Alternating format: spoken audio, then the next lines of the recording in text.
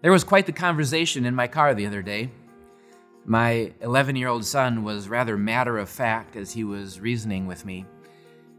You know, Dad, I'm not trying to be greedy or anything. Really, I'm not. I would be totally okay. It would be absolutely fine with me if I got nothing for Christmas. Seriously, Dad, seriously. If I just only got one thing, a hoverboard. Now, there's a very hopeful young man. I find it interesting how we use the concept of hope in our culture. I hope my favorite team wins the World Series. Well, I hope gas prices drop soon. I hope it doesn't snow next week, which, by the way, is actually one of my hopes right now. You know, the way that we talk about hope in our culture, it's really more of a wish, like wishful thinking. I wish this would happen or this doesn't happen. Have you found yourself to build up this tower of hopeful wishes? Boy, I hope my career takes off. I hope I make more money. I hope my kids are successful. I hope I have a great retirement someday. I hope I can beat cancer. But sometimes when we build up this tower of hopes, it will come crashing down like a house of cards. And those are the moments when everything's falling apart, when it's very easy to feel hopeless.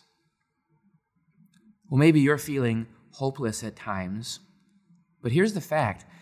God says something very different. Listen to these beautiful and famous words in Jeremiah chapter 29. I know the plans I have for you, declares the Lord. Plans to prosper you and not to harm you. Plans to give you hope and a future. I might feel hopeless, but God says that I have hope, that I have a future. Now, truth be told, there are a lot of people who misuse this verse and take it way out of context. This is one of the more popular verses, so it's found all over Christian art and household goods, even coffee cups and all that kind of stuff. And some people get this idea that God says he has plans, and they say, yes, this is great. I have a future. God's going to give me happiness and money and a great life, and everything's going to be perfect. I hope that happens soon. But actually, that's not what God's talking about. This has nothing to do with worldly things.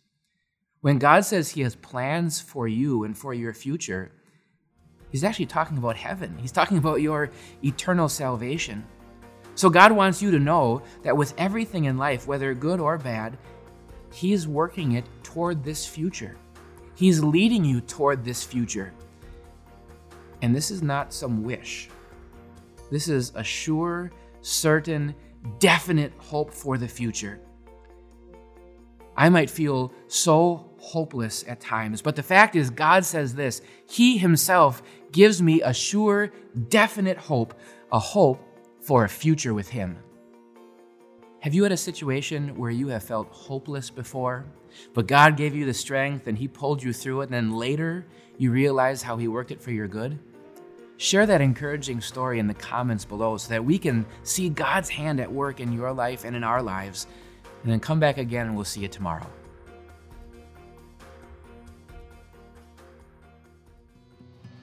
Hey, it's Amber L.B. Swenson. You might remember when my podcast Little Things was right here on Grace Talks, or maybe you've never heard of me.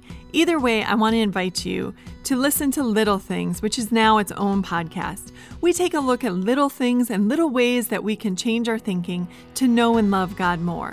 So please check out Little Things wherever you listen to your podcasts.